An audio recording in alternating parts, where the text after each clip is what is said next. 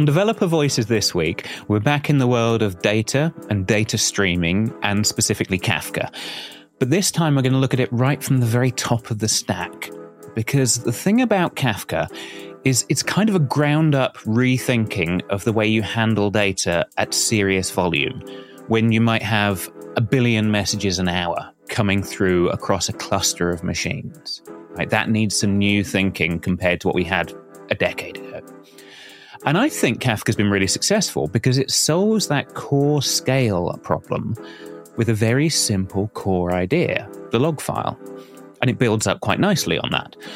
The challenge that Kafka has really faced is that when you rethink things from the ground up, you can't just rebuild the foundations. You have to build the whole tower all the way up to the top into user space. You need to build infrastructure. You need to build tooling.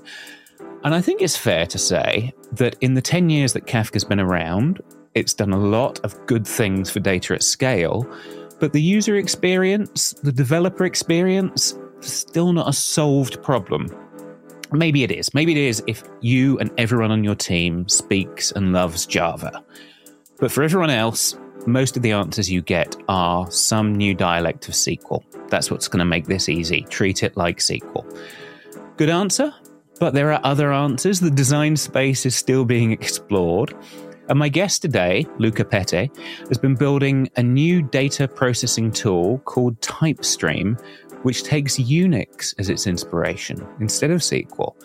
Because when you think about it, UNIX has been building pipes of data since the 70s. So why not mine it for some ideas? So that's the topic for today's podcast. An old design idea, UNIX, transplanted into a new domain, real-time data streaming. Let's see what we can learn. I'm your host, Chris Jenkins. This is Developer Voices, and today's voice is Luca Pette.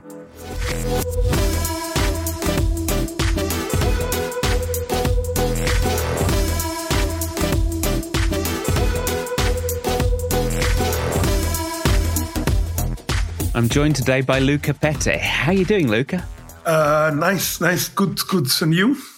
Yeah, I'm good. I'm glad to see you. We've yet to cross paths in the real world, even though we're, working similar circles in the data space, right? It's true. I think, the main reason might be that I don't go to conferences, especially in the US, but in general, I'm not really like a conference person. So I guess that may be the reason why we never met. Maybe next year, if we both end up at Kafka Summit, would be nice. I think there's a good chance we'll overlap sooner or later, because you're only in Berlin, so you're not far away from me, right? It shouldn't be that. Yes, it's true. It shouldn't be. Yeah.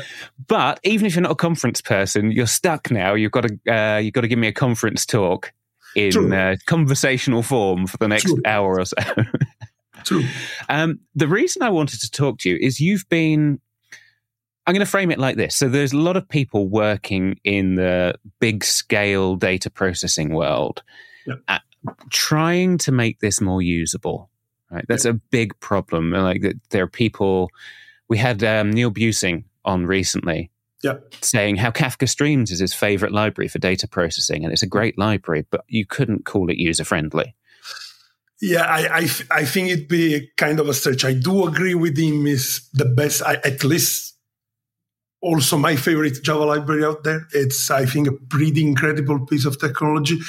But yeah, user-friendly would be kind of a stretch. Just for starters, you would have to be a Java developer. That's already a stretch to call it user-friendly because you have to know language. And for example, I am a good example of that. I literally went back to the language just because of Kafka Stream, right? So I forced myself back into the space, trying to learn the language I hadn't seen in 10 years.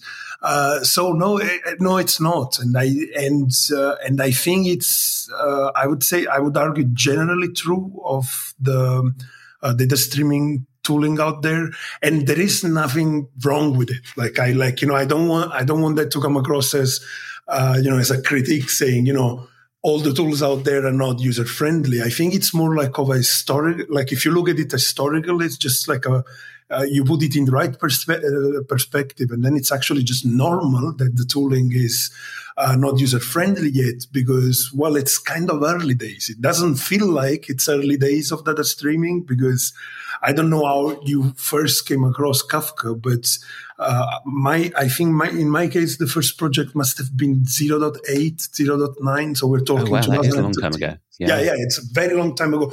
I think it was so early that people in the team I was working with, they were a little worried that, Kafka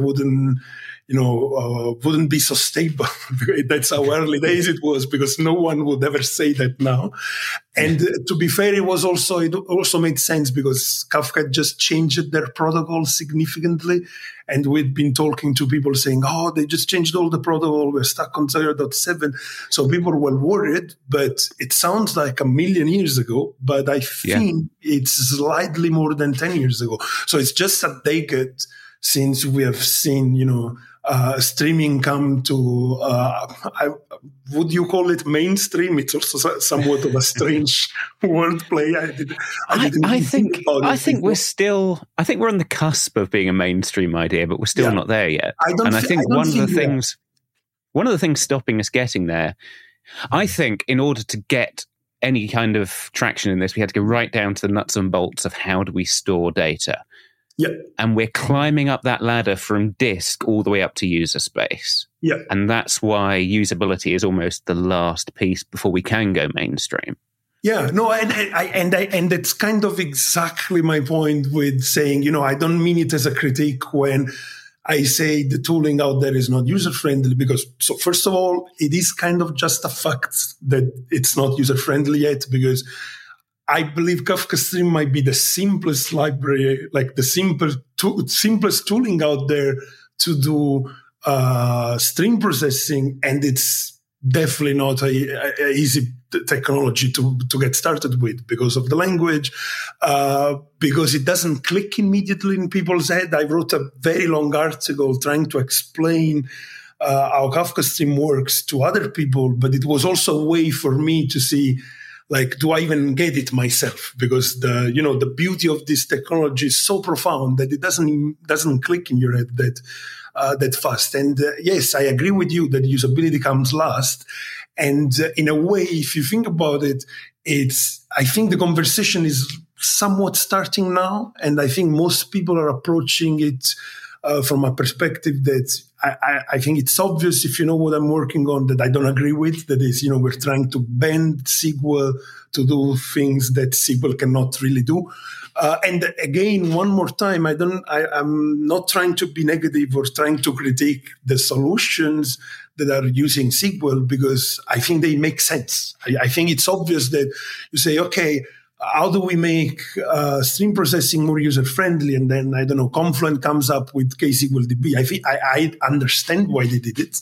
And if I was where they were when they started KSQLDB, I would probably suggest SQL myself. I think it makes sense because everyone knows SQL. That's kind of the argument, right? Everyone knows SQL, and that's how you get people to do stream processing. But then you hit limitations pretty soon, actually. And then you end up with the dialect of SQL that people don't know anything about. Like I've done SQL for basically all my career.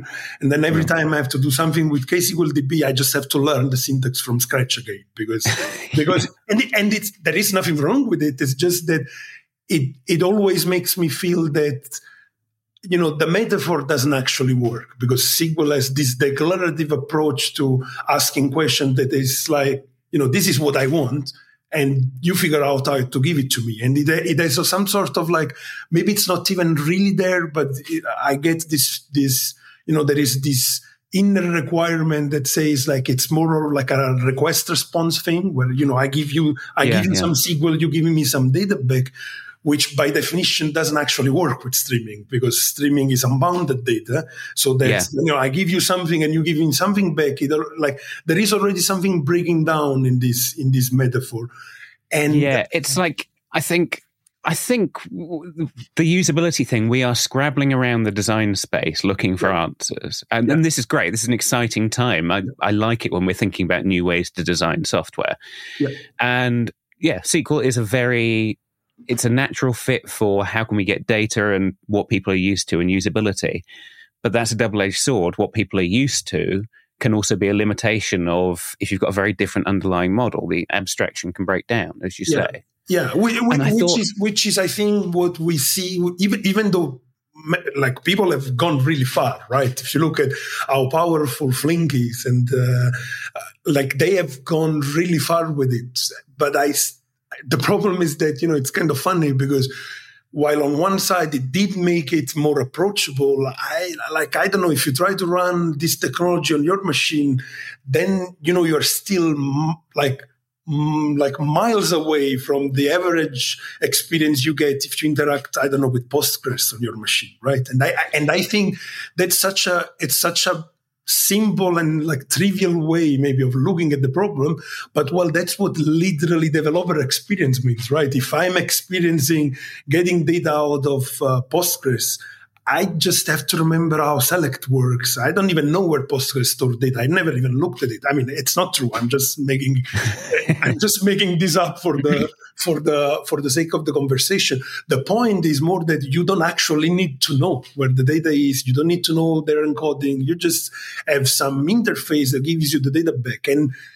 And because the basic abstraction is so simple, then we kept building up on top of it. And then you end up with, I don't even remember how it's called. I think it's called the Data Grip plugin inside IntelliJ, or these beautiful interfaces that allow you to talk to SQL. It's even like, even the interface is nice. Like it even looks nice when you interact with it, which, it's like a second stage of usability. And this might be actually the only thing I always struggled with streaming since 2013 on. That is like, even the simplest tasks are not actually that easy. Like, I worked in a variety of spaces with streaming that the only thing they had in common was literally Kafka, right? The different industries, different reasons to use Kafka. Sometimes it's just moving data around. Sometimes it's actually processing data.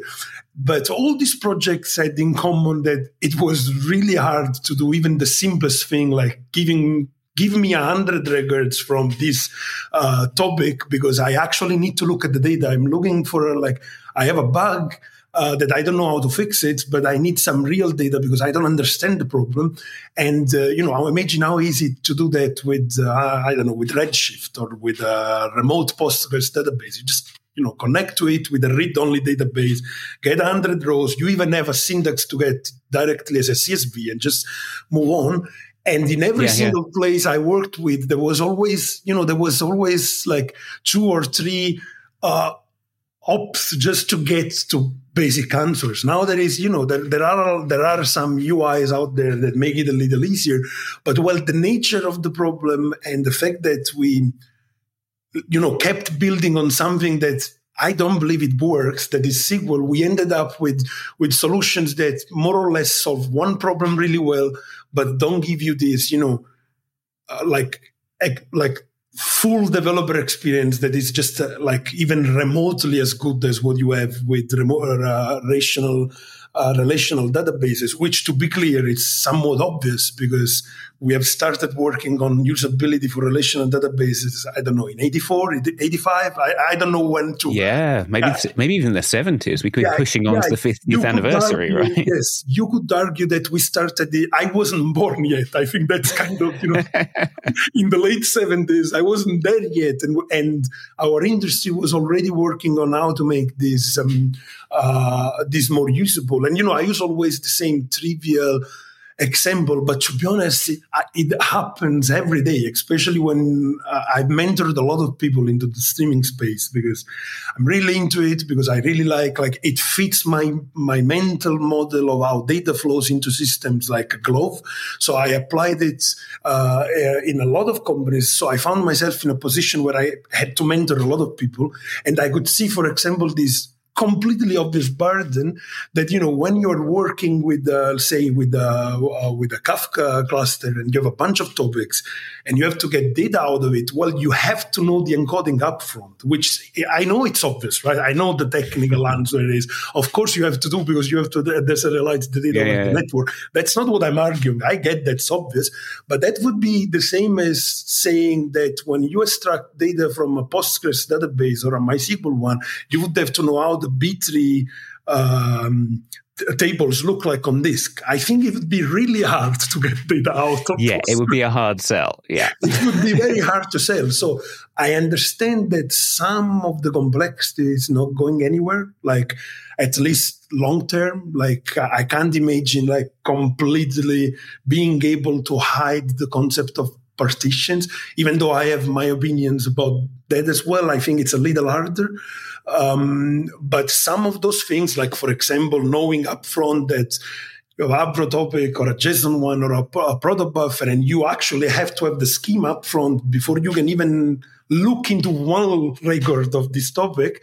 I think it makes it significantly less usable because of how much work you have to do to even know what you're working with. And that's, I think it's like, it's literally that part of it that every single project that used Kafka I worked with, people struggle at first. And then I've seen two different scenarios coming out of this. Either people get really good at Kafka Stream and then become so experts that they don't remember anymore how hard it was to get there. So they say, Kafka is easy.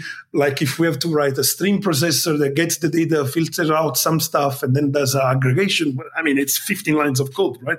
They've got all the recipes in their short-term memory. Because they have exactly. It's cached in their head. They know exactly how they can picture the DSL from Kafka Stream in their head. Even though nitpick there, it always bothered me that we call it a DSL because I think it's a Fluent API, not technically a DSL. Different conversation. Yeah, I have thoughts on what DSL actually means, and separate conversation. But it would be a very long conversation. The point is that you either end up with people becoming expert, nothing wrong, actually pretty amazing. Like I have some friends that now they're going around the world and doing Kafka Stream in places that there was no Kafka Stream first. Very happy about that. Or people just, say, okay, Kafka is somewhat of a black box that can ingest data really fast. I can get it out of it, but when I have to do something, I will move it first somewhere else, and then I do my thing. It's like I move it and then I'll stick it back. Yeah, I move it to which, to be clear, there are some really obvious use cases where this is the right solution, right? But I've seen a lot of people like then ending up saying, Kafka is just good at moving data around, and then when I have to do something, I will do it somewhere else, which I think it's like not really true. Like I think there is a lot of like even the most basic work that you could do it in flight, like, filtering data out, like basic aggregations. There's a lot of work that you could do out of this realm. But the problem is that for that to be easy for you, you got to be a Kafka Stream expert, and then you see the problem. There's a terrific amount of power that we're missing out on just because the user experience isn't quite there. Yes. And I do think you're right. Without criticizing the SQL approaches at all, and I use them and I love them. Yeah.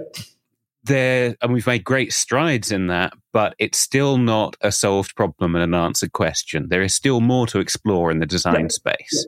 Yeah. And this is why I got you in, because I think you have an interesting and novel answer to how we could solve a new area we should be looking at for this design space. So I'll let you tell me about it. Yeah, type stream. Yeah. So, I mean...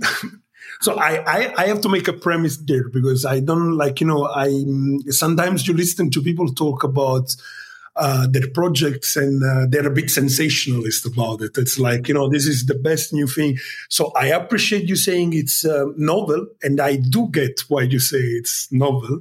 But that's actually the thing I struggle the most with when I talk about TypeStream, because I think the ideas are not novel at all, actually. Like when I look at what TypeStream does and how it solves problem, I didn't invent any of this. I just looked at it from the perspective of data streaming. So how does type stream look like, first of all, right? So the initial story there is that it has actually nothing to do with streaming, is that I really wanted to get into Kotlin, and I needed a real world project, and I had nothing at my ends. That's maybe 2 years ago. And I started exploring programming languages because it sounded very hard. It's like, can I write a programming language? It sounds impossibly hard. Like, I don't actually understand how programming languages work. Well, it turns out that shout out to Munificent Bob, I think, on Twitter, that is the author of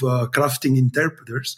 It's an incredible book. Like, it's literally, you know nothing about programming languages, and you read this book, and when you're done with it, you can actually write your own programming language. There are things that the book doesn't go through because the space is too big, but you can do most of a small programming language on your own. So this is how I got to TypeStream. Like, it was like I didn't come up with the idea. I was like, I've had the idea for TypeStream some 10 years ago, almost, like in 2015, I think it was. At the time, I was the CTO at this food startup called Marlespoon, and we were discussing how to use Kafka to move order data from a web shop into different parts of our infrastructure. Like, we need shipping labels on one side, we need the ability to have manifests to build boxes on the other. And it's like, if you think about it, it's always the same data, and it just looks slightly different. Like, I need all the errors going to customer care, I need all the shipping labels to go to the shipping team, and you take always the same data and you do these little pipes that in my head, in this meeting, I can picture the meeting in my head. They just looked like these basic unit pipes that we use all the time. I was like, I can cut my orders, and then I just grab all the errors and send it to customer care. And when I had this idea, I actually couldn't put it into words because, well, first of all, it was so early that I think Kafka Stream was not even there yet, or it was really early days. I actually don't really know when Kafka Stream came out, but it must have been around that time. And I also had no idea how to put all of it into practice. Then I, went on with streaming for like some 8 more years. And then I found myself wanting to learn Kotlin. And then everything just came together and said, here's a very difficult project.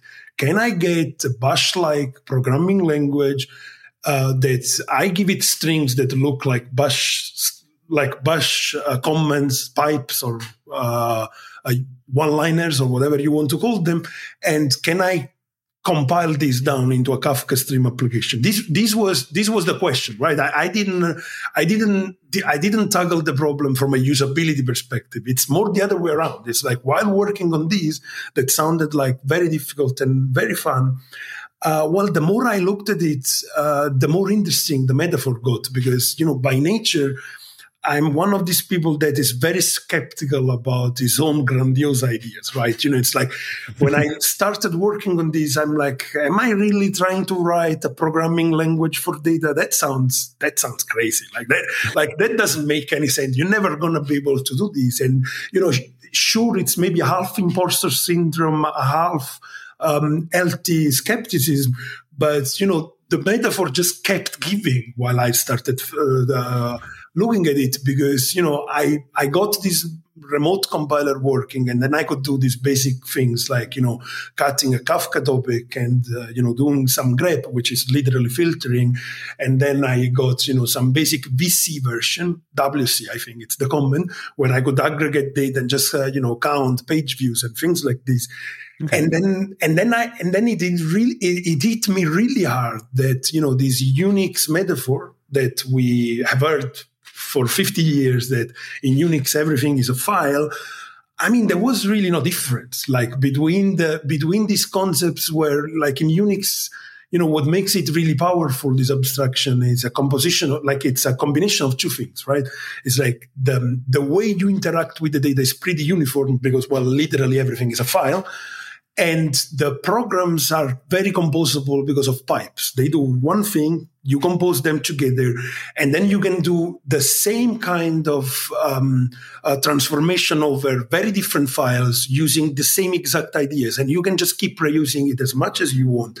And the more I thought about it, the more it felt like it would work for streaming. And then what happened is that I just kept going, and now it turned out into this vision where, yes, I do believe that's another way of looking at usability for streaming, because type stream pitches, what if you could interact with your and with your Kafka topics? What if you could write streaming applications with the same simplicity? You actually do some work on your files, on your file system. And the beauty of, at least in my opinion, the beauty of this metaphor is that it actually works perfectly from the perspective of the file system too. Like, meaning, I have TypeStream as this virtual first system where you connect it to a Kafka cluster. It will create a view of this cluster where you get each topic is its own path. And that's how you addressed it, right? You have this so that you can do cat, name of the topic, which is a path. So you're literally enabling something like you can run TypeStream and go cd/dev/Kafka/topics, cat users onto grep Berlin onto Berlin users. Yes. And the basic metaphor that I applied that already works, like, even though TypeStream is a very young project, also a very complicated one, so it's a bit hard to get everything up and running. And it's also definitely my first programming language, and Bash-like programming languages are very complicated because of bare words. Because until you get to the final process of compilation, you don't even know if that string you're looking at is actually a string or a path on the file system. It gets very complicated very fast. Right, yeah. It's very tricky. Or a variable. It can be a lot of different things, right? So the thing that really clicked in my head is that when I started looking at TypeStream from more of a product perspective, right? Because when I started talking to people and say, "Oh, this sounds like a good idea," I would I've had people telling me, "Why isn't this like the default way we interact with data?" Which is very cool feedback, right? It's like, it sounds so easy. Why are not we doing this by default? And well, I have two answers. One of them is that I have no idea why that's not the default in a way, which feels very suspicious, because we're doing this for 50 years with UNIX. And am I the only person that ever thought of applying the concept of UNIX to something we literally call data pipelines? It's literally in the name, right? Yeah. The operator we've been using for decades, every day, several times a command is, I feel really strange about it. It's like, am I the first person thinking about this? And that's why I kept trying to sabotage my own project and say, yes, if I do this, it doesn't work. And this is how I discovered how the metaphor works in reality with, it works beautifully in context I had never thought it would work. Let me give you one concrete example. Are you familiar with TinyBird, the startup? Yeah. I think you might have told. They do ClickHouse APIs in front of ClickHouse, right? Yeah, and it's very clever. When the first time I ran into it, it was a bit like, I think it felt a bit like the first time I ran into React, that I'm like, why is everyone saying this is cool? I'm not getting it. It's my fault, right? Let me spend 2 minutes on it. And then when I realized that they would expose an API for you, and then you, instead of consuming the data from just a managed ClickHouse, you can build on top of it. It clicked in my head in 2 seconds, saying that, well, if I apply the metaphor to TypeStream and I have a media file system, I can mount a web server and say, then cat topic grep, Berlin, and then you can, redirect this into a web server that is a /media/server1/endpoint, which is the actual endpoint you expose to the public. So processes as like entries into the file system. Yeah. Yeah, and then also eventually there'll be /dev/Postgres too, and you can exactly, and it works. Yeah. What's interesting is because it works both ways in UNIX, it will work both ways in TypeStream. I mean, if I get to building it, and both ways, I mean, then you can end up with a one-liner where you actually get data out of Postgres, you process it on top of Kafka, you throw it at a topic, but also you take the topic with T and you also expose it with WebSocket, because why not? I mean, the whole idea behind it is that it looks exactly like UNIX, and that composability is really obvious for us in the UNIX world, right? It's like we do that all the time, right? We like you might send data via rsync. Well, rsync it's like Kafka Connect. It's just rsync in TypeStream, right? Conceptually. Oh yeah. Yeah, because it's kind of the same idea. Yeah, I can see that. Yeah, and that's kind of that's kind of what fascinates me and keeps me working on this project, which I will not deny it is technically the most difficult project I worked with, because there is way too much going on. Even because we ignored one thing that TypeStream does so far, which I think it's worth mentioning, that there is a reason why it's called TypeStream, apart from the fact that it sounds nice and it resembles other things that people are familiar with. It's because all these data pipelines, they're all typed. And I think that makes a very big difference compared to other solutions where, you would have to bend SQL significantly to actually achieve the same usability. So let me give you an example. For example, when you do cut topic, pipe, grep something, if you use a bare word, TypeStream will do exactly what grep does. That is just it just looks at the whole line, which in the context of TypeStream is the whole record, and just looks for whatever you passed, right? That makes sense. But of course, grep, you can use this, I think it's called square brackets operator that creates these conditions, right? In Bash, there is these square brackets operators, and you can use it in if statements. And I started thinking about it. It's like, to make grep more usable, I can use the same conditional concept to grep. And then now, for example, TypeStream does things like, you can cut a topic and then you can grep and look that, a specific field is bigger than 500. Now, this doesn't sound very smart because, of course, you expect a system like this to give you the ability to I don't know, give me all the books that are more than 50,000 words. What I think makes TypeStream more usable, and it's kind of easy to do once everything is a programming language, like the technical problem you're solving is a programming language, is that, I can actually type check the pipeline you give me, because I know because of the schema of the data, I know the type that the whole pipe is. So I can infer each single step of this pipe and say, okay, the book schema, it looks like this. There is a title, and it's a string. There is a word count, and it's long, and and so on. And then you do this. When you get to the grep operation, I know that the field words is not there because it's called word count. And then I can actually tell you, I cannot run this for you. I cannot compile it for you, which at first sounds like just a nice feature. But then if you actually, apply it to the whole idea of writing data pipelines every day with this, with this technology, you end up in a place which we just give for granted in the whole industry that is not streaming, which is just obvious that it just works like this everywhere as long as you use a typed language. But in data streaming, it sounds like a very advanced feature. And to be honest, I think it is. No, I think it is, because I use things like Kafka streams, and sometimes it feels like most of my time is getting it. It won't infer the types and the serialization stuff, and I just have to teach it how to deal with types at every single step. Yeah. But what I meant to say is I know why you say it's advanced feature.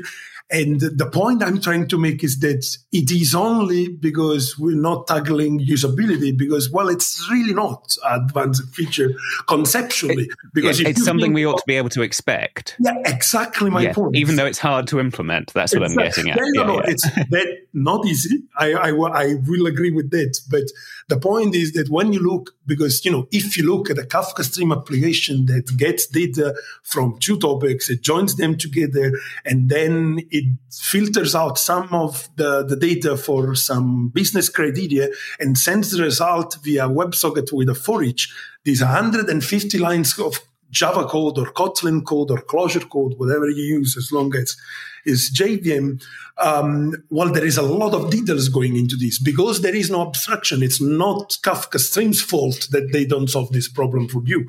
It is really out of the scope of the library to solve the serialization. I know exactly what you mean about this, but you find yourself there is like, okay, I have to tell that the resulting type is this thing that I don't have yet. And in every single project I worked with, we ended up with some sort of like, we would call it like a hybrid serializer that for all the internal steps of the data pipeline, we would use a JSON serializer so that it would be easy to make all the, it's like to do all the operations really fast. Just cheat in the middle. Yeah, because the truth is that when you work in a project where you use this a lot, well, this happens every day, and you're not going to do a new Avro schema for every step of every single pipeline. Well, the beauty of TypeStream, in a way, is that, well, TypeStream can do that because it will just compile it, right? It will compile every step and figure out what's the right schema, and it can also output in different formats because, again, you can just have a 2 JSON or 2 CSV or 2 whatever command at the end of the pipe to change the encoding, because that's how you would solve the problem in Unix, right? It's literally, I didn't invent it again. I think there is actually literally a command in Unix. I never remember its name that changes the encoding from DOS to Unix. I think there's Unix to DOS and DOS to Unix. And the idea is the same, right? All I'm saying is if you want a different format, you just pipe it into a tiny program that its only responsibility is taking whatever you're giving it and changing the encoding. That's all it does. Oh, yeah. So one day TypeStream will support pipe JSON to Avro. So right now, so it already supports this automatically at inference level. The point is that if you do a pipeline where you start with a schema and then you grab something out of it and then you redirect it somewhere else. Conceptually, it's very easy to imagine that the end topic should have the same schema as the starting one because you did not change the schema, right? You just filtered some data out. But then if you filter some data out, you should change the schema. So this TypeStream right now does it automatically by assuming that all the so what it does is it infers the encoding of the pipeline on the fly, and it will figure out that none of the data operators you use changes the schema, so you get the same schema as you already had when you started. Okay. And as soon as you use something like cat or WC or join, which, by the way, I discovered while working on TypeStream, we have to talk about joins. Yeah, there is a join command in Unix. I had no idea about this. I discovered while working on TypeStream. I didn't know that. Yeah. And, this is how actually the first time I started working on TypeStream, I was debating it with a friend of mine. Shout out to Bruno, because he's very helpful into doing this, remote rubber duck where we talk on on Signal or something. And and then that's the exercise we did. It's can you find semantics that work with, because some of these are really obvious, like grep is filtering, WC is aggregation, cat is literally reading file, and, the bigger than is literally the 2 of Kafka Stream. And that's how I discovered that Unix has a join command where you can join 2 files together. So you're just thinking, surely Unix has already solved this problem somewhere. That's kind of my point, right? The point is that I didn't even know that Unix already had a program, because it's I'm going to have to do a join command, because otherwise I cannot join streams that are from different sources together. And then when I started looking join Unix, I could not believe the command was already there. And I started using it with files to understand how it works. Of course, it has limitations compared to the join semantics of streaming, but still the basic idea that the metaphor just keeps giving is what kept me going with TypeStream. So before we move to joins, to close the encoding part, well, to be honest, this is one of those things that every single person I got started with data streaming has struggled with, because you have to handle encoding on your own. And from the perspective of a TypeStream user, it's completely transparent. Unless you want to physically change the encoding, saying from Avro to protobuf, there are things that I have to wash out from a syntax perspective, but it already works. It already does that because, well, the point is that TypeStream is a remote compiler. So when you give it a string that is actually a pipeline, it does all the things a programming language would do. It looks at the pipes, it figures out all the operators, it tells you, well, you cannot use grep with this field doesn't exist yet, right?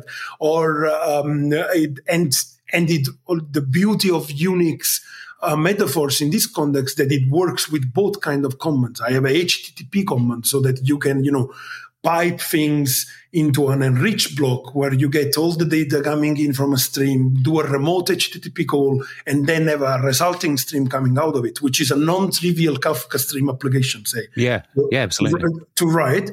And this HTTP command, because everything is a stream and because everything is because the metaphor works everywhere, it just worked at first try. Like it just works with grep. It just I literally discovered that it would work with the other data operators by testing it after I finished the first implementation, because I wasn't even sure that it would work, but it actually worked immediately, which I think in a way it's a form of validation that this might not be the best solution ever, but at least is a concrete and valid way of looking at the problem space of improving usability in data streaming. Because even Copilot agrees with me. Like, I think I tell this to every person I meet. That is, when I write docs for TypeStream, and I'm writing literally today, I added the -v option to grep. For some reason, I thought it was already there, but it wasn't. It's the option that inverts the match, right? So I added this option. I started writing some docs, and Copilot just finished the line in the TypeStream code, right? Oh, right, because you're reusing the metaphor so perfectly. Yeah. Because Copilot doesn't know that the code is TypeStream. Copilot just thinks it's a shell script, right? It's a little shell script, and that's what gets me very enthusiastic about it. Like even Copilot, that is a heartless machine, sees the metaphor. Yeah. I have to ask you. This is something on an aside, but I feel like I have to ask you this. So you're building out an existing language with a lot of conventions and a lot of rules. Yeah. It's your first programming language you've written. You're writing it in Kotlin, which is your first big Kotlin project. Yeah. You're doing not just a programming language, but a programming language with type inference. Yeah. I mean, how large a mountain are you trying to climb, Luca? No, it's fair. Look, it is a very fair question. Yes, it's very large. I will not deny this. It's like, I'm working with a friend out of Ottawa. We co-founded a small company behind TypeStream, because TypeStream is, to be clear, TypeStream is fully open source. And I believe that there is no other way of doing this. I'm not even I'm not even gonna argue for any other way of looking at TypeStream from a project perspective, because I don't think it makes sense. Actually, timing is perfect, because 6 months ago I used to say Terraform would never become so successful. Now it feels a little strange to say it, if it wouldn't be open source in 2014. And I think you can tell by how badly the open source community reacted to HashiCorp changing licenses. So yes, TypeStream is an open source project, and the scope of it is immense. I agree with you, right? And there is no doubt that there is a bunch of first things I never did. I think that, to be fair, the fact that it's my first large Kotlin project, I don't really care, because that's never been an issue for me, because for me, languages are literally tools. I don't look at it as this. It was not even hard to learn. I just needed a real world project. That's how I ended up using Kotlin. I will say that it is difficult from a programming language design perspective, because of course I've never done a programming language. But it's kind of funny, because if you look at the history of the people that build programming languages, when you talk to them, they will always say like, I had no idea what I was doing. And then you end up with Python and with Ruby and with JavaScript. And yes, some of these languages have obvious quirks in inside.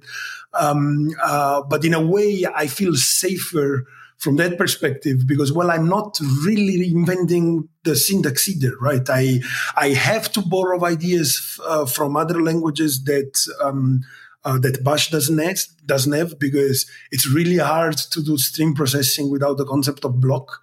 Like, if you're like mapping data, like in streaming, it's really hard to express that without the block syntax. And Bash doesn't have that actually. Like, the typical lambda that you would have in Java or in Kotlin, it's not really there in Bash. So I had to add a bit of syntax coming from other languages. There is a Rust project out there called Nuke it's kind of funny because they solve a very similar problem that I'm trying to solve with TypeStream, but for shell only. So it's a shell where everything is structured data. So you can write very, very clever scripts inside your shell because the shell is aware of the data types of everything you're working. Okay. Oh, yeah, I'm it's gonna have a look at that. Very interesting. And, in a way, again, one more time, a form of validation that, the metaphor can work in the context. But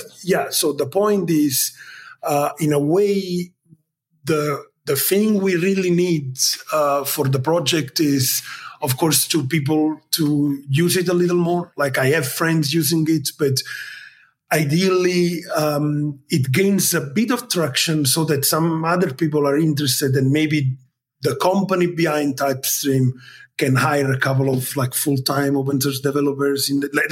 Ideally, we would hire at least one compiler engineer that works with me that does nothing else than working on the open source project, which, by the way, I think it's a dream job, if you ask me.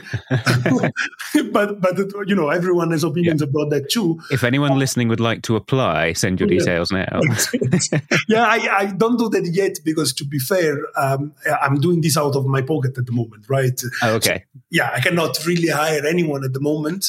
But ideally, that's the path you would want to take, because I think it's also important for a pro, and that has nothing to do with TypeStream, right? It's more about my leadership experience of 20 years in the industry, that for a project to be successful, you do want to know your limitations, right? You do want you do want to put the project in place with people that are hyper specialized into solving in one problem. I do feel very secure of the vision that I have for TypeStream because I've spent so much time trying to sabotage it myself that I can't. That, well, either I have a giant blind spot that I haven't seen yet, but the more I talk with smart people like you, the less I'm convinced I have a blind spot toward TypeStream, and the more I'm convinced that we should try it. Right? We should try to make work the full extent of the vision, where, as you said some half an hour ago, at some point there is a /dev/Postgres staple somewhere. And use that to basically saying TypeStream becomes a data programming language, which is a very strange thing to say, I think, in a way. Yeah, I could see one day it's going to try and occupy the same space as, say, Flink, right?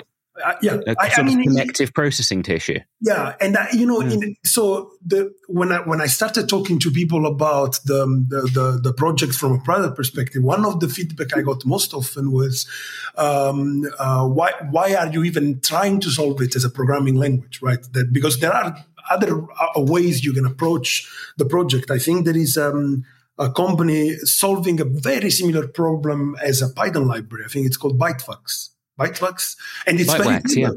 Bytewax, and it's very clever, very smart, and it's a different approach, and it's as valid as TypeStream. The difference is that because it's a programming language, TypeStream is something that you cannot have with these other projects, not because TypeStream is better. It's literally because of how the TypeStream is designed, and because it's a compiler, Kafka Stream is one runtime. And I think this is not obvious when you talk about it, TypeStream, for the first time, because right now it looks like this. the naming in compiler space, it's really funny. But, there is a front end, a back end, a middle end. I know, if you've never heard, it's really hard to believe there are middle ends. But it's true, right? So the naming is a bit strange. But because it's a compiler and it's taught as a compiler, nothing prevents you from changing either the front end or the back end, meaning you can compile to a different runtime. You can compile to Pulsar, you can compile to Memphis, you can compile to Flink. Okay. Why not? The Flink job. Yeah. Because all you need, I'm trivializing not the scope, but the simplicity of the task, but the scope is very well defined. What you need is a one-on-one mapping semantic between the data operator that TypeStream offers and the ability of expressing that problem in the native code of, say, Flink or Pulsar or whatever it is. Right now, if you would look at the compiler, the last stage of the compiler, the one that creates the Kafka stream application, it's literally like a walking algorithm, or like, basic depth first algorithm on the graph that does nothing else than every node that it runs is say, oh, what is this node? Okay, that's a grep. Well, that's how you do grep in Kafka Stream. Oh, that's so you get to the point where like Flink and Pulsar and Python will all become architectures on which you run. Yeah. I can see that. Yeah. So from the perspective of TypeStream, they are just runtimes, right? Yeah. Now I like that. Yeah, there isn't even a larger scope, which it's a can of worms, which probably we don't have the time to go through this specific can of worm. That would be, at some point, TypeStream can get to a place where it can run pipelines where there are multiple runtimes involved, meaning you have clusters of all kind, and then you decide to run you can decide on the fly what's the best place to run this pipeline, which sounds like science fiction level kind of technology for data pipelines. But I don't think it is once you accept that TypeStream is nothing else than a programming language, and then you have available to you all the techniques that are literally basic stuff in programming languages, like code elimination or caching. Caching is very common in programming languages, right?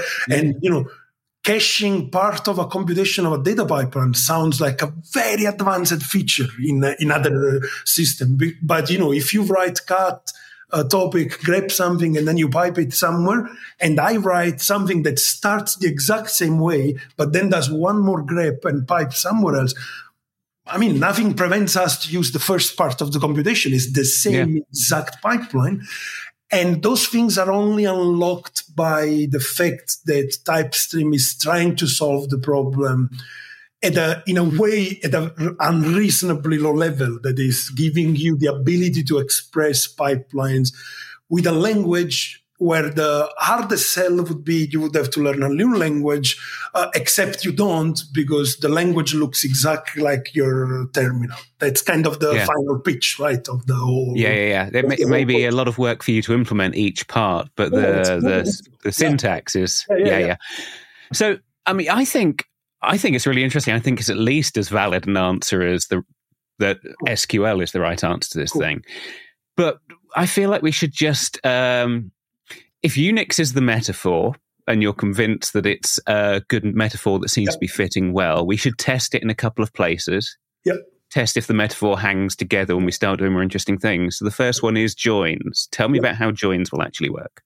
I mean, so the syntax of the join command in Unix is very close to the syntax of the join Fluent API from Kafka Stream, because it does nothing else. I'm simplifying it a little, but it does nothing else than says those are the two streams you want to join together, and this is how you stream them together. And this is what I brought up when I talked about blocks when we were discussing Bash syntax. Bash doesn't have that feature. Bash doesn't have the ability to tell you, capture a little piece of code here and use this resulting code every time you do this operation. And that's how the join syntax looks like. Now, right now, TypeStream has the simplest join syntax possible, which is literally you can join two streams and it will join them by key.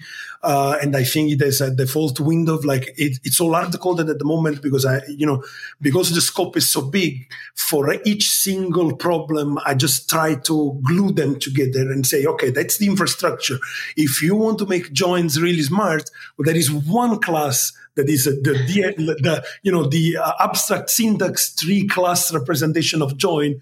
You can make it as smart as you want, because the beauty of the abstraction is that they just work with a class that it's called data stream inside the code. They don't know about anything else, about the outside world. So you can make the join as smart as you want. And the way you would do it is by imagining a little syntax that gives you the ability to what I think is normally called the value mapper, because you have to map the result of that join. And that syntax is already there because TypeStream supports a command that is not UNIX standard called enrich, which is the equivalent of map.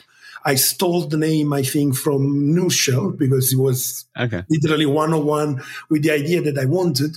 And then the rest, you can do it with options the way you do. Like if you look at the rsync page, like there are a million options because it's really a smart program. And if you think about it, I'm pretty sure rsync has more options than how many possible joins you can do. Yeah, I probably agree with that. Yeah, and maybe I should say this out loud because I don't think I ever did so far. That I'm also like I don't think the one-on-one ability to express one-on-one every single thing that this streaming processing that already exists can do should be a design goal, right? I think it would be nice to get to a good 95% and not do like, the last 5%. But I don't believe into we have to be one-on-one feature compatible because this is not really an alternative, right? I'm not trying to build an alternative to Kafka Stream or to Fling. I'm trying to solve a different problem. The problem is interacting with stream processing with this tooling is very, very hard. So I'm going to create a tooling that allows me to do 95% of the job with one line of code. And then if I need to do something really complicated and I need one Kafka stream app, I can still do a Kafka stream app that writes into a topic, and that topic just becomes a file system path for me, right? So it's how do we make things that are easy trivial? Yeah, exactly. Yeah. So I care significantly more about the fact that right now, if I was working on a Kafka project and I had to get the past 4 weeks of data from a specific place and filter data out, I would have to write a whole app instead of writing a line of code for it. Okay, so maybe moving on from joins then, let me test it with another important thing in stream processing. Is there a Unixy way of handling state if I want to like roll up, have a running balance, for instance? So the funny thing is that this was one of the hardest things to implement for me because so the thing is that there is two answers to it, right? There is the syntax answer and the physical answer, the actual how does this work in TypeStream. And the syntax answer is that, in a way, as long as you have a Unix command that makes sense, like I test these things by sending people little pipelines and ask them, so what do you think this pipeline does, right? And that's how I don't tell them what it does. And that's how I figured out that, for example, the WC command works in a lot of places where you have to do these basic count aggregations, right? I want to aggregate all the data by key. As for handling state, I don't want TypeStream to ever solve the problem in a way, because if you think about it, TypeStream is just a compiler. Like I say just with quotes because it's a little reductive for how complicated the problem is. But at the end of the day, TypeStream doesn't actually solve the problem because it compiles down to Kafka stream. Well, Kafka stream solves that problem, right? So what I'm arguing for is that, and I've had this question from other people as well, saying, look, when you get to state, when you get to storing data, it gets very complicated. And while I agree with all of it, I don't think it's in the scope, which is kind of interesting in a way. And it confirms a part of this idea that I enjoy very much, that is, because it's just a compiler, I don't have to deal with this problem at all, actually, because it's relegated completely to the underlying implementation of the streaming library that I'm using. In theory, that's kind of a funny part of the answer. In theory, you could compile a UNIX pipe written in TypeStream into a streaming library that solves these problems on their own, like ByteWax does. Because why not, right? Because what prevents you from solving that problem, right? That's in a way. So maybe there is something that is not clear to you from a technical perspective, and I should spend a minute explaining it, right? It's like TypeStream is a remote compiler, which makes a difference, right? Why is that relevant? It's relevant because in production, and there is a variety of reasons why it works like this now, and we could talk probably 1 hour just only about this, honestly.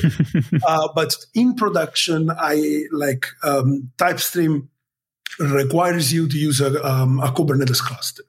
And the reason why it works like this, it's because as I don't want to solve the state problem for the stream processing, I also don't want to solve the orchestration part, which I think it's unclear to people that, and it's my fault, obviously, because if you go to the website right now, it's obviously not clear that TypeStream also manages these jobs because, well, once again, the UNIX metaphor just keeps giving, right? Because if I give you a pipeline and I add the, commercial at the end of it, it will just run in the background, right? Oh, yeah. Okay. Right? It's like, why not?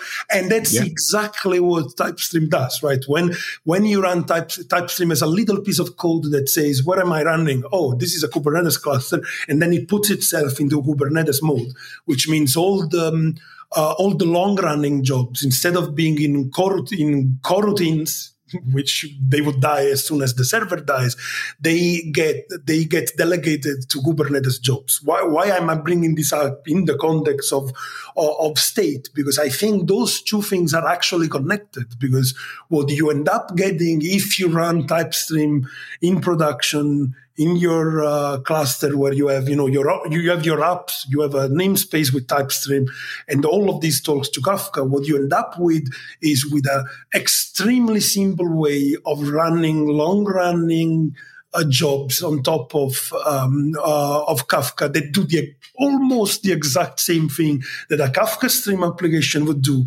with the difference that the thing will take you, 15 seconds to write instead of 2 days, and you also have to manage it yourself. Long term, the idea is that right now the PS command, again, the UNIX metaphor just keeps giving. The PS command is a bit dumb because it just shows you the name of the app with the state, but nothing prevents you to making this much smarter, using once again a different aspect of the UNIX metaphor by exposing metrics of consumer groups, Kafka stream applications, brokers, all of these via the proc file system. Yeah. So one day TypeStream will let you say cat/proc/Kafka/ some job, and you'll get the metrics for it. Yeah. That would be very nice. Yeah. So for that to work, like everything is already in place, because, that's kind of the exercise that I did. It's like, is this too hard that I don't even know how to do? So I just kept answering questions to see if I could go full circle with the problem. And there is actually literally one thing missing there. That is, when you start jobs, they reflect inside the file system immediately. So what I'm trying to say is that if I implement that feature, then what you just said would already work, actually, because of everything is a stream, everything is a file, and it's always the same metaphor. So if I add to the file system a live job part, that like basically the proc management, I think that's how we would call the roadmap item in TypeStream when we implement this.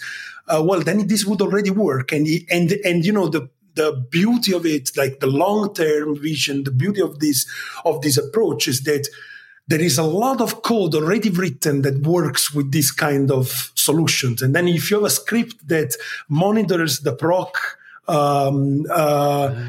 it would be very easy to translate, right? That's kind of yeah. It would be very easy to translate all these scripts, and I haven't even looked into the progress that we've made in the past. I think 4 or 5 years, not more, with the ABPF, with all this introspection that is a bit more low level, trying to resurface all these metrics again via the file system. Because why not? It would work, immediately. Yeah, I can see right? that. And then, and that's kind of that's kind of the reason why I'm so excited, is because whatever question I get, even if I don't have an answer immediately, my brain thinks about it. And then maybe while I'm swimming, I'm like, well, UNIX does this already. And the answer is consistently, you didn't invent anything. You just realize that we've been doing this for 15 years. We forgot to apply it to data. That's all we did. You've got a 50-year-old book of design recipes to draw from. Yeah. Exactly. Okay, so that leads probably my last big question, which is possibly one of the biggest parts of a Unix system, which is the ability to extend those pipelines with your own commands. Yeah. Where is TypeStream on the I can extend your language story? Yeah, it's a beautiful question, and so I think there's two things that need to happen, right? One of them is really syntax/semantic. So right now, the language, to be fair, this is also relatively easy to do. I just didn't get to it yet. But so the language doesn't have the ability to define functions. And the reason why I bring it up, because, well, one solution is obvious. That is, you add two features to the language. One is the ability to define functions, and the other is the ability to source functions. And then you end up exactly where you ended up with Bash and Z Shell, where you write your own scripts, and then you just source them, and they just appear, and they just work.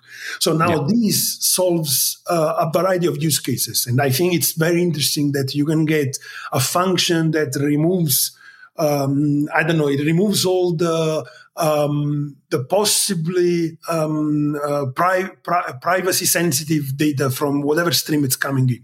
Like if there is an email or IP address, it looks like this, whatever it is, it will just remove it. And then you have this tiny function, you can call it PII, and just use it on all your streams. Like in case pipe, pipe, PII, and then it just works, right?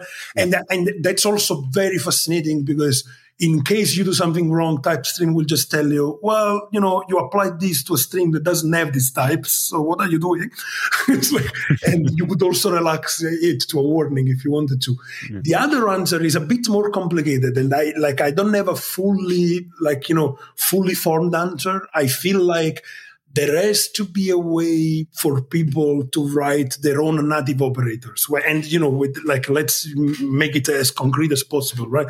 So cat, grep, these filter comments, the WC, LS, CD, those are what you would call the built-in shell programs, right? If you try to do a man page or one of these programs, you actually get one giant page with all the programs. It always confused me. I want something about one program, but you don't tell me with the man page.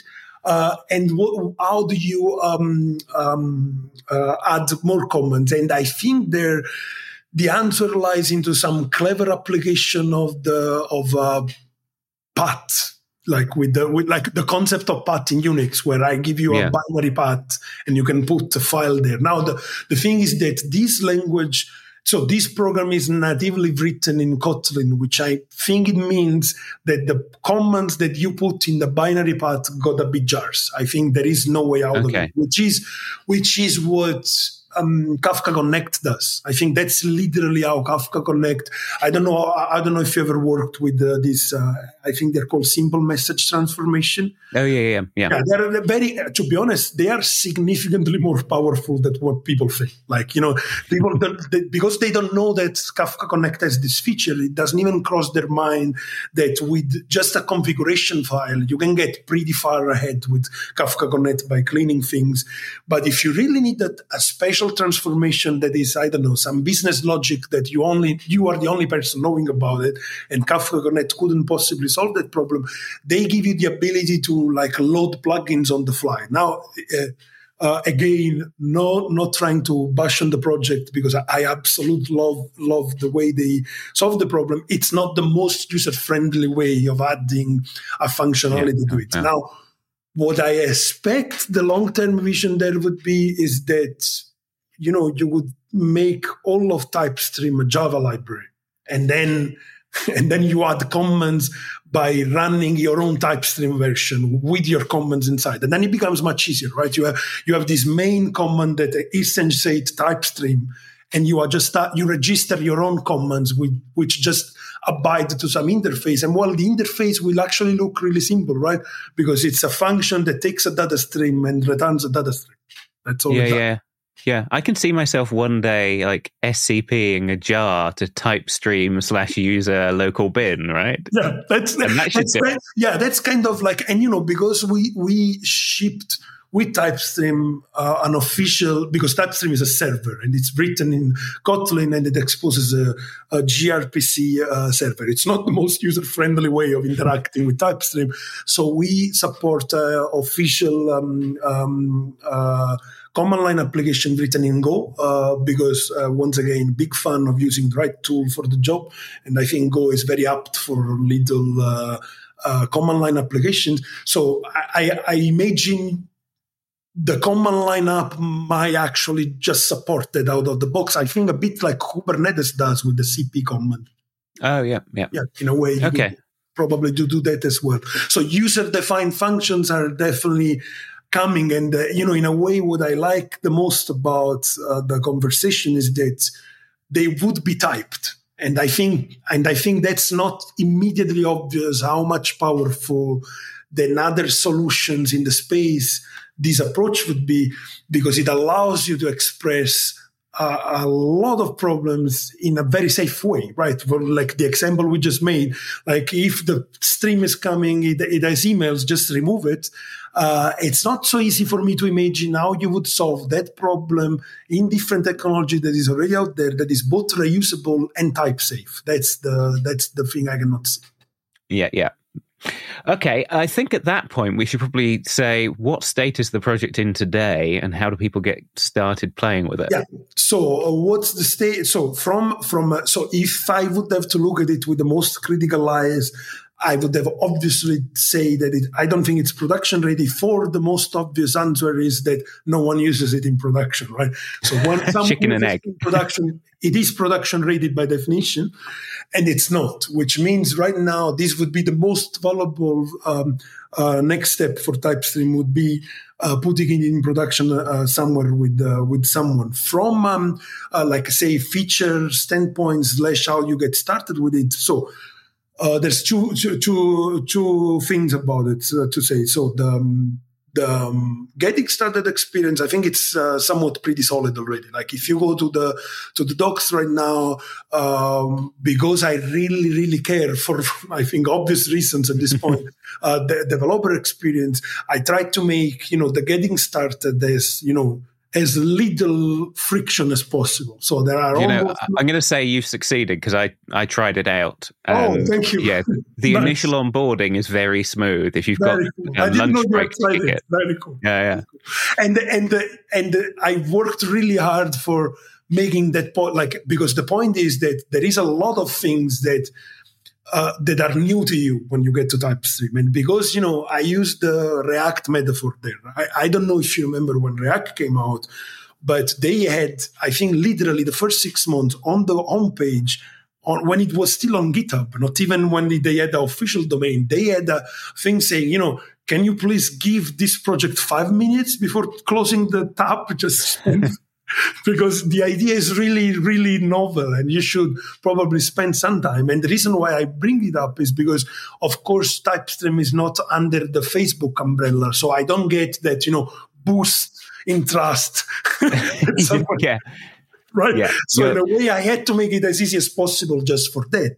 And I think the getting started is somewhat of pretty much solved. The only thing that is maybe not completely straightforward, and I don't really know how to make it easier than that, is if you want to get the project up and running on your machine and develop Kubernetes features, then there is maybe 2 or 3 things you have to do. But the getting started thing where you want to play around with it, I think it's pretty much there. There is a variety of commands already there working, the data operators, I mean, and maybe there is more commands than docs. I have literally this as a next to-do item in my list saying, I should make more docs because there is more code than docs. So when I have more docs than code, then I can go back to the code again.